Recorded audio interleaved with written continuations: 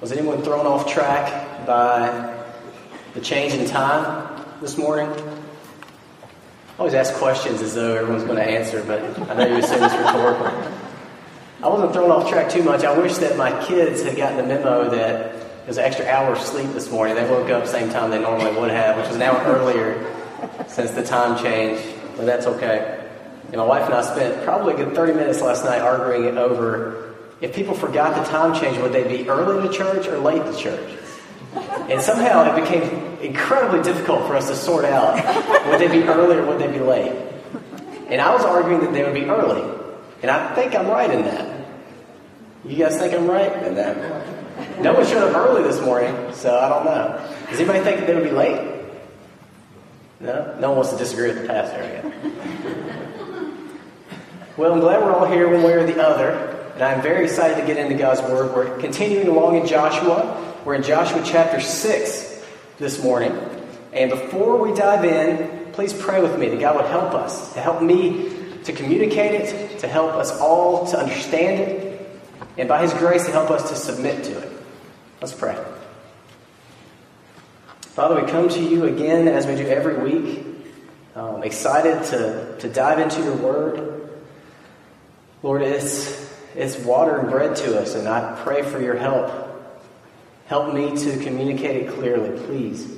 Help me not to say anything to filter out the power of it or to mislead.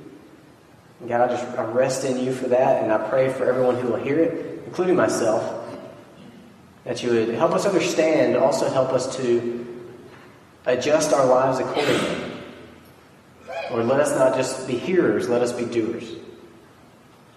And we'll give you all the glory. We know that it's only by your grace that these things might happen. It's in Jesus' name we pray. Amen. So last week, if you'll remember, we spent this whole fall building up to them getting into the land. Last week, they were in the land, and God took them through some steps of preparation before they were going to start conquering the people. Joshua is kind of a bloody book. There's a lot of warfare, a lot of battles, and everything has been building up to this, today. Today, Joshua chapter 6 is Jericho. We have all heard the story of Jericho, those who've grown up in church, right? The walls of Jericho. I'm sure there's a song about it. I can't remember. Children hear the story about Jericho. We all grew up knowing it.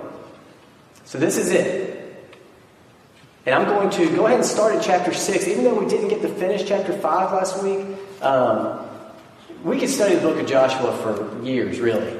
So don't think that after you've gone through this, you've learned everything there is to learn in the book of Joshua. We'll have to bypass some things at the rate that we're going to go through it. So we're going to go ahead and start in chapter 6, verse 1. Now Jericho was tightly shut because of the sons of Israel.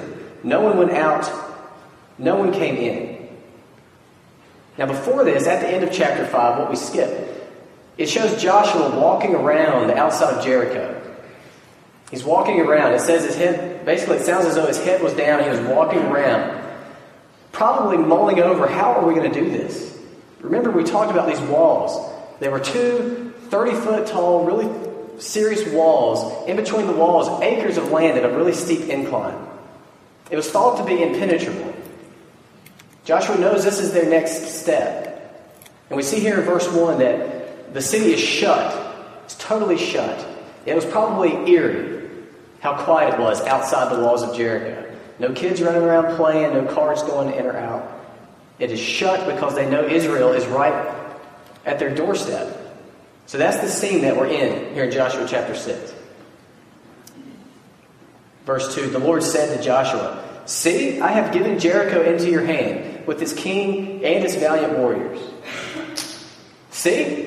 I've given it into your hand. Joshua must have felt like, no, I don't see that you've given it into my hands. I see 60 foot of wall, and our army cannot break through it. God says, see, I've given it to you. It probably didn't look like it to Joshua standing out there.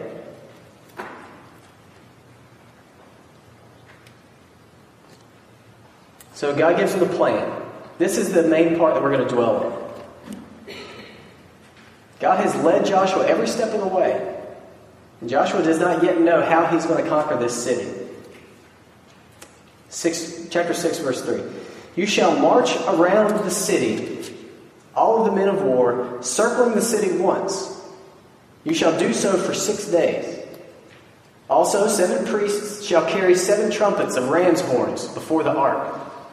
Then on the 7th day you shall march around the city 7 times, and the priests shall blow the trumpets. It shall be that when they make a long blast with the ram's horn, and when you hear the sound of the trumpet, all the people shall shout with a great shout, and the wall of the city will fall down flat, and the people will go up, every man straight ahead. So this is the plan. Joshua, this is God speaking.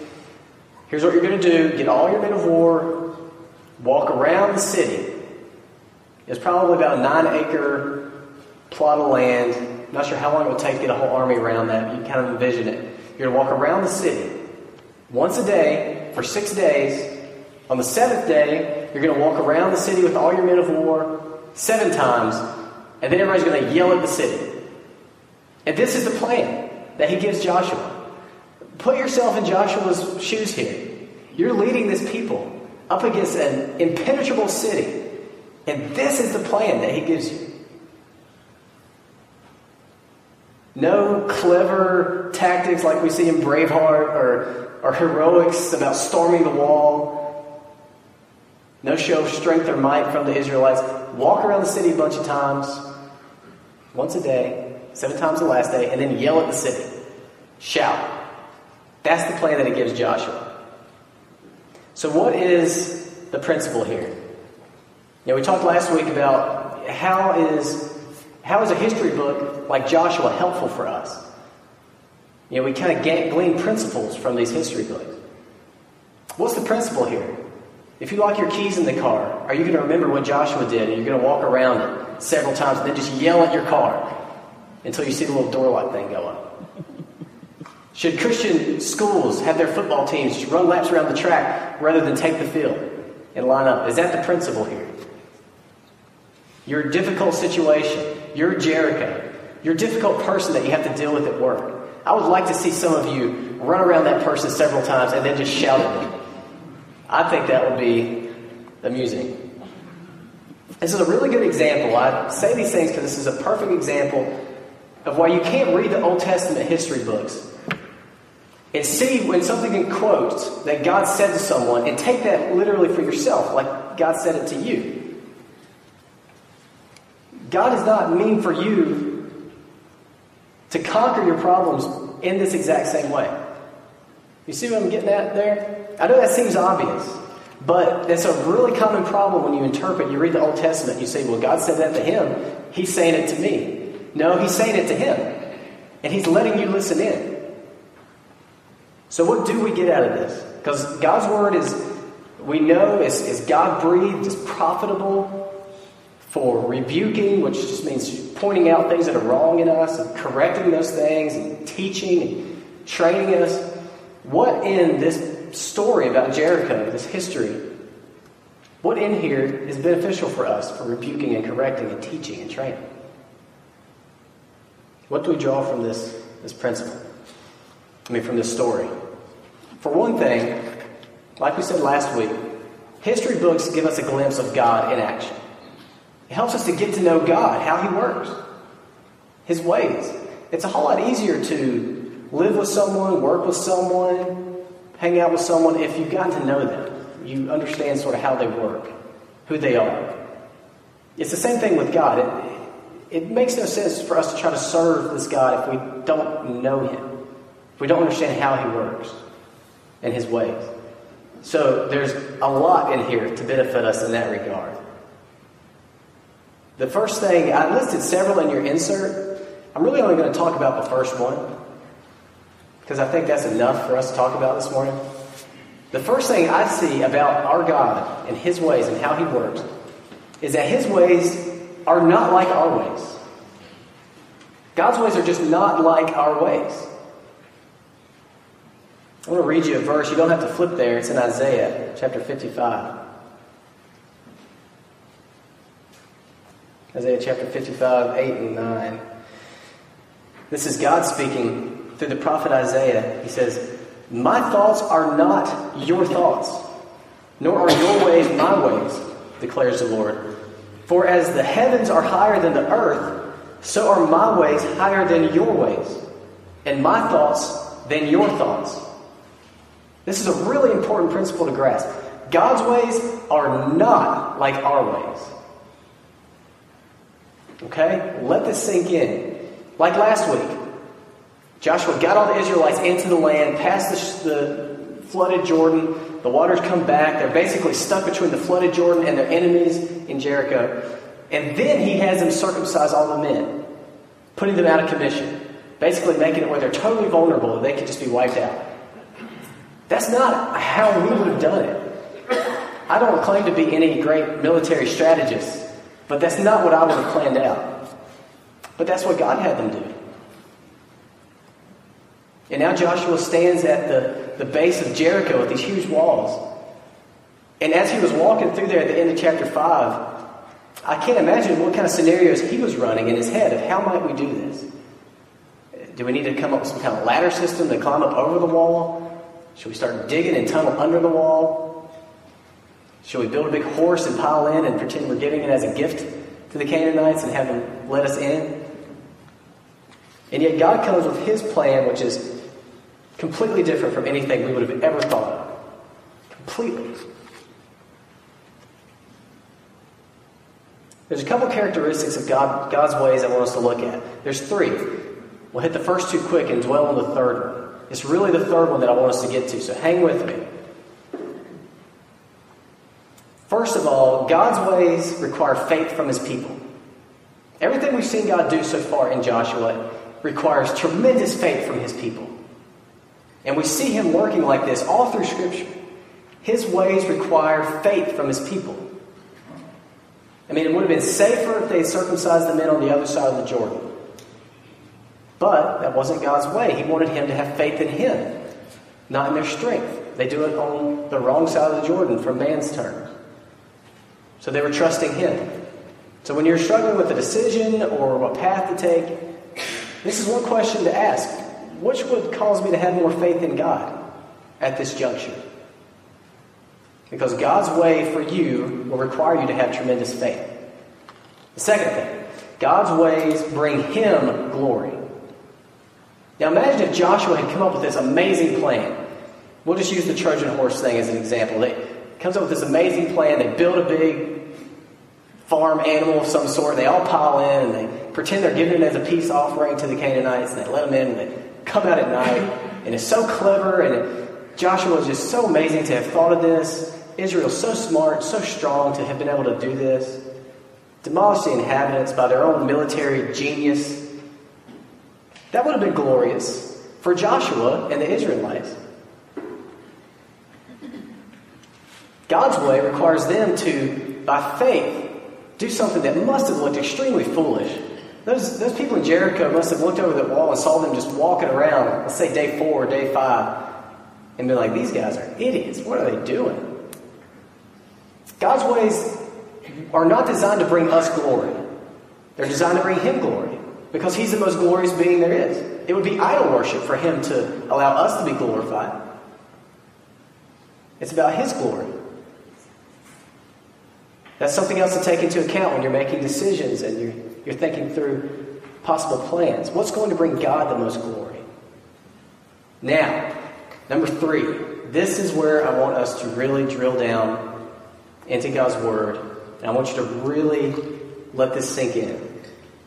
God's way is initiated by his Word. God's way is initiated by his Word. The way that requires faith and the way that glorifies God is initiated by his Word. No, Joshua doesn't make any progress forward until he's heard from God. It's been this way since the beginning. Remember Genesis? Might be God with some word right there. Remember, in Genesis, he creates everything. How does he create it? His Word. He initiates it with his Word. From the foundation of everything, he initiates with his Word. Even creating the universe and creating you and me. And all through the Bible we see it. In Joshua's story, we see it.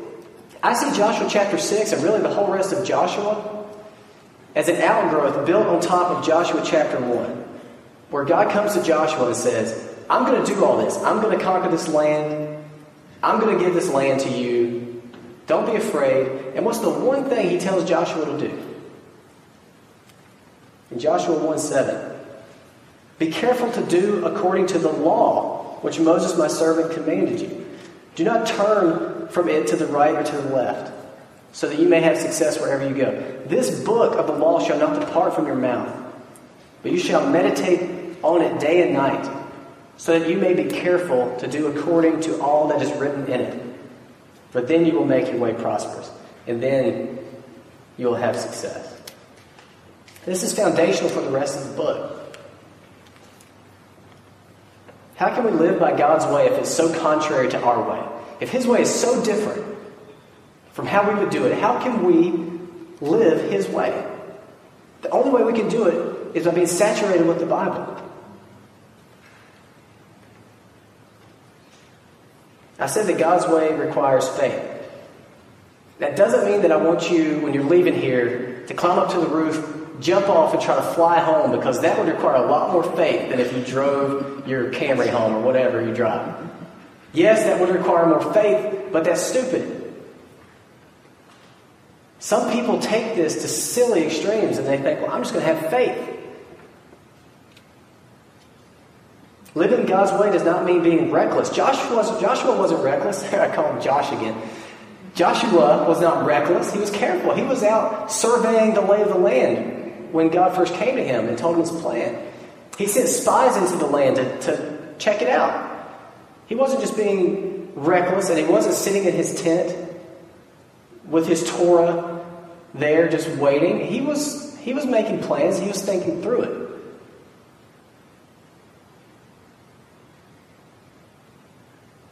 He wasn't just sitting there waiting for lightning bolts of inspiration. He was doing his responsibility. This has always been a weakness of mine. I guess that's why I bring it up. I tend to not trust my own instincts very much, to a fault. So I use faith as an excuse to just kind of sit and wait and just hope that God's going to work stuff out. That's not the kind of faith I'm talking about. I just want to clarify that before we keep going. God calls us to plan, to be active, to take initiative, to be wise. If we look at Proverbs, the whole book is devoted to practical wisdom. So it's not always a matter of whatever's the most bizarre action is God's way. It's not a matter of just sitting and doing nothing until God somehow sends some miraculous vision to you. It's not a matter of passively waiting. It's about walking by faith in obedience to what God tells us to do. It's about walking by faith in obedience to what God tells us to do. Don't just do scary things because it seems like a Jericho sort of thing. You must be reading your Bible and listening for His voice and His Word. That's what I'm trying to get at. And I'm going this direction because I know that we so desperately want this passage. We so desperately want this bit of history about Jericho to teach us, don't worry about anything. Sit back. God is going to demolish your Jericho. We want so bad for this to be about God plowing away for us no matter what. And that's just not what it's about. That's just not what this is teaching us. We don't learn about God that He's going to demolish our Jericho from this passage. We learn that God accomplishes His purposes for His glory, and He allows us to be a part of that if we will listen and obey His word. And that if is an important part of that sentence. Some of us want God to miraculously just crush our Jericho, our problem, our issue, when often we have built our Jericho brick by brick with decision after decision made totally without the counsel of God's word. This story does not promise that God is going to just crush all that and carry us to safety. This is what He did for Joshua. Christianity is is not for the faint of heart. We've sugarcoated it for so many years, trying to interpret history like this, saying that God's not going to let anything touch you. You just sit back, don't worry about a thing. You're a Christian. God's got you covered. He does, in a sense, from your sins. But in reality, these stories tell us diligently search His Word. Read His Word. Listen to His voice. Because if you don't, your life is going to end up in disaster. That's why the whole book of Joshua is built on him saying, all this stuff's going to happen. This is my will to get you guys into the promised land. Your part is keep your nose in this book. Meditate on it day and night. Think about it so much that it's all you talk about. Proverbs 3, 5, and 6 says, trust in the Lord with all your heart. Do not lean on your own understanding. In all your ways acknowledge Him, and He will make your paths straight. That's a very important passage of Scripture for me. One that I've misunderstood for a long time. And I, like many, just wanted so bad for Him just to make my paths straight. Make my path in life straight, not confusing, and easy. I thought that's what was promised me. He will make your paths straight.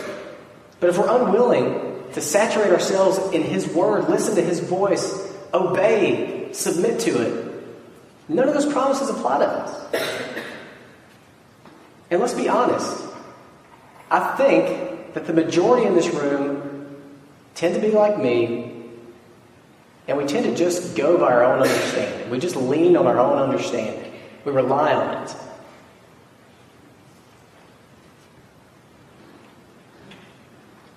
We have decisions to make. Crisis comes up. Immediately, start leaning on our understanding of things. What do I need to do? God says, lean not on your own understanding. Trust Him with all your heart. How are we going to trust Him if we're not listening to what He even has to say? Just hoping to make our paths straight. Proverbs says, there's a way that seems right to man, and its end is death. There's a lot of ways that seem right to us, but they're going to end in destruction if they're not informed by His Word. God told Joshua in the beginning, be careful to do according to this Word. Don't turn from it to the right or to the left. Live squarely in line with the Word. Let it so dominate your thinking that you talk about it all the time. Meditate on it in the daytime and in the nighttime. That word meditate, it's like a cow chewing cud, just chewing it up in your mind, thinking through it from every angle, getting all the nutrients out of His truth that you can. He wasn't giving Joshua some prerequisite activity that he had to do in order for God to bless him. I want to make that clear too. So many of us have the mindset, if I don't have my quiet time in the morning, God's not going to bless me in the afternoon. Almost even that God might punish us if we don't read our Bibles in the morning. I've heard a lot of people say things like that. Reading your Bible is not like ringing a bell that causes God to bless us or protect us. It's not a cause reaction kind of thing. He's not saying to us, you read your Bible and then I'll do amazing things for you. He's saying, I'm going to be doing amazing things. You read your Bible, submit to it so that your life is aligned with my will so that you can be a part of it. He's saying if you don't read your Bible, you'll be clueless about what I've been trying to say to humanity forever. And you'll make terrible decision after terrible decision. And your life will be marked by foolishness and sin. And eventually you'll look around yourself and you'll just see a mess piled up all around you. And you'll think, how did I get here? Don't think of it as punishment for not reading your Bible. Jesus took our punishment. It's not punishment. It's just consequences. He lets us make our own decisions. But He's given us His Word. His voice is on our shelf or in our car, wherever we keep our Bible, always quietly saying to us, open me, read me. This is God's voice to you.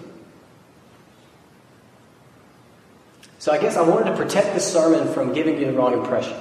I did not want you to go out of here thinking, God's going to demolish my Jericho this week. He probably won't.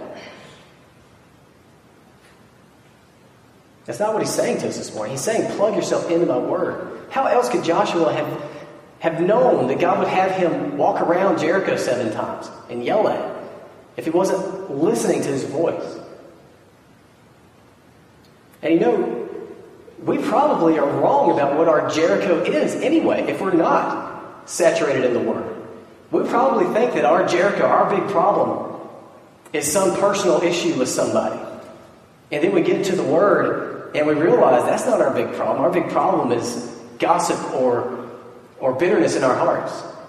Or we may think that our big problem, our big Jericho is massive debt. And then we get into the Word and we realize that's not our big problem. It's been that I've been worshiping myself with my money for all these years and not God. I've got a heart problem.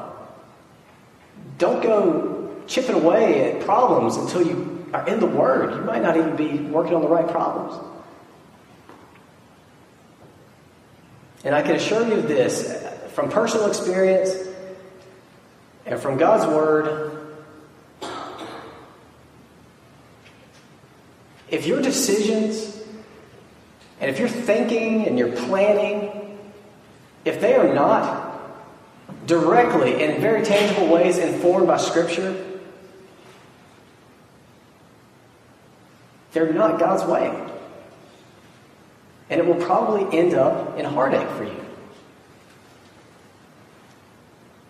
I mean, look around us at the casualties all around us. Men just ruined. Families destroyed. Our nation crumbling around us from within. Nobody along the way thought that they were making bad decisions. It was a way that seemed right to them. And I see it all the time. And I talk to people who've grown up in church and they're like, I've done the church thing. Why is my life crumbling around me? And I'll ask, well, have you been in the Word? And the answer is always no. And they wonder, is God punishing me? No, He's not punishing you. It's just the logical destination you've been traveling on. You haven't been letting His Word shine the light on your steps. It says that this is a light to our steps. Often I end up walking at home during dark, and I have to walk through a cemetery to get home. And I've gotten used to walking through cemeteries at night now. It's kind of creepy for the first while, but you get used to it. But it's so dark there. There's no street lights that shine in that part between the old church and the parsonage. And so inevitably I have to just take my cell phone and just try to shine it because there's limbs that will smack me in the eyeballs and there's stuff to trip over. But all I can see is just what's right in front of me. I shine on the ground, make sure I'm not going to trip, and I shine in the air to make sure I'm not going to hit a tree limb. And that's what I do. I have to walk very slowly, and all I can see is just what's right smack in front of me. I can't see the path clear to the house. That's how the Word operates. You need it all the time as you're walking through life. You've got to be shining in front of you all the time, or you will make terrible decisions, terrible mistakes. And God will allow it. He's not going to make us be robots. So we can't think that Sunday morning, when I heard Matt preach Sunday, that's like me shining my flashlight for just a second and put it in my pocket and just walking off until I get smacked in the face by a limb. You got to have it all the time. Our instincts, if they're not molded by Scripture, they're just going to be wrong. Our instincts are not like God's. And we think that we're in a churchy culture. We think that we kind of go with our gut. But no, we can't. We've got to let everything be guided by Scripture. And it's not just my job as the pastor. It's your job as individuals. And I can tell you that in my life, every real problem that I've struggled with, I thought this through to make sure I'm not overstating it. Every real problem that I have struggled with, and that I have faced, ultimately has been because I've not been in the Word. Now, there are very real external things that happen in your life that you can't control, and you being in the Word are not going to stop. But it forms your reaction to those things. And every time my life has just gotten into a tangled mess, I can trace back the lines and see, well, there was some part of my heart or some part of my life that I should have submitted to Scripture long ago, and I didn't. And here I am, in my self-made mess. And every problem, every bit of strife that we have encountered as a church here since I've been here can be traced back to someone or all involved not submitting some part of their heart or their life to the Word. The lesson we learn from Jericho is not to sit back and trust that God will topple the walls of our problems. The lesson we learn from Jericho is to listen and submit to Scripture, to align our lives with Scripture. And then God says you'll have good success. You'll be prosperous. Then you'll be like a tree firmly planted by rivers of water. Your leaf not withering in the drought. You're producing fruit in its season. But only if you're planted in the Word. Those promises are conditional. They don't just come. God's given us His voice, and He wants us to just wrap our lives up in it. Now, time's running out, but I wanted to give you something practical here. You and I need to take personal responsibility for this. You need to take personal responsibility for this. This is your life. Are you reading your Bible every day? You need to make time for this. You need to read your Bible every day. You have to. And you need to come up with a plan for this. I bet many of you have financial plans, retirement plans. Do you have a plan for Bible reading? To protect yourself from living 50 years and then looking back and being like, oh man, I blew it everything because I didn't listen to what God said to me any step of the way. There are Bible reading plans online. Just Google search for it and pick one you like. It's easy to find them if you want to. Do you have a Bible you can read easily? Study notes are a good thing. You may need to go invest in a Bible that you can read easily. Study notes are like having a mature Christian sitting there beside you to answer your questions as you go. Get a good Bible that you can read. If you don't know a lot about the Bible, go get a study Bible to help you. There's nothing wrong with that. It'll start as a discipline and it'll end up becoming the most joyful thing in your life.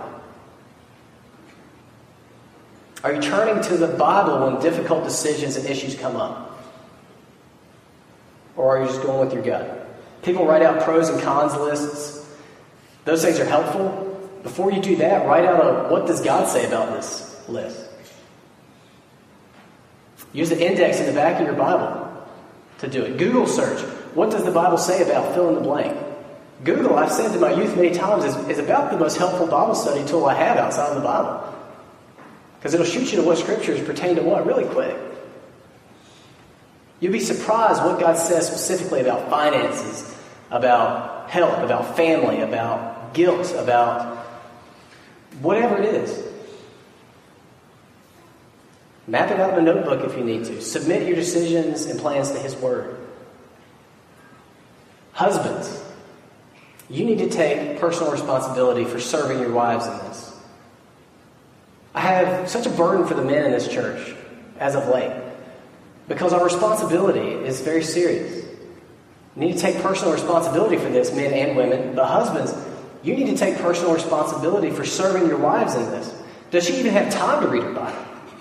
Especially if there are young kids in the house. Moms wake up to crisis and they go all day serving those kids until it's time to lay down exhausted in the bed. Is there anything you can do to help her find time to read her Word? Do some of the morning chores so that it's not so crazy for her in the morning. Put the kids in bed so that she has time without kids climbing all over her face to listen to God's voice. You love her, you want to be a godly husband, this is a very practical way. At least give her some time so that she can do this. When difficult decisions rise up, are you leading her to just talk about it until you're both worked up into a frenzy of fear and worry, or are you leading her to the Scriptures? Fathers, you need to take personal responsibility for your family in this. Are you an example for your kids? I've told you many times how my mom's example of always being there reading her Bible when I woke up, no matter how early I woke up, made more of an impact on me than anything. Do they see that that is your source for light in life? Are you establishing Bible reading as part of their routine? Do they see that this is an integral part of life? This is for families with young kids, obviously. Are you leading them to the Word when decisions come up? Please think through this. Please don't let this just be another thing that bounces off and falls to the floor. I don't want you guys to live another day, you who are not in your Word, in your Bible. And we're going to sing a closing song in a minute, and it's about how God will make a way. I want you to know that that is true. God will make a way for those who listen to His voice and by faith obey and submit to it. God's not in the business of making a way for those who ignore His voice. This is what's going to make or break your life, your family, this church. Not how hard you work, not how nice you are, not how much you give. Are you listening to God's voice? He wants so badly to speak to you, to help you understand how to live your life. Are you submitting to Scripture? Now I'll close with Proverbs 3, 5, and 6 again. Trust in the Lord with all your heart. Don't lean on your own understanding. In all your ways acknowledge Him, and then He will make your paths straight. Like Joshua, paths straight into the impenetrable city of Jericho.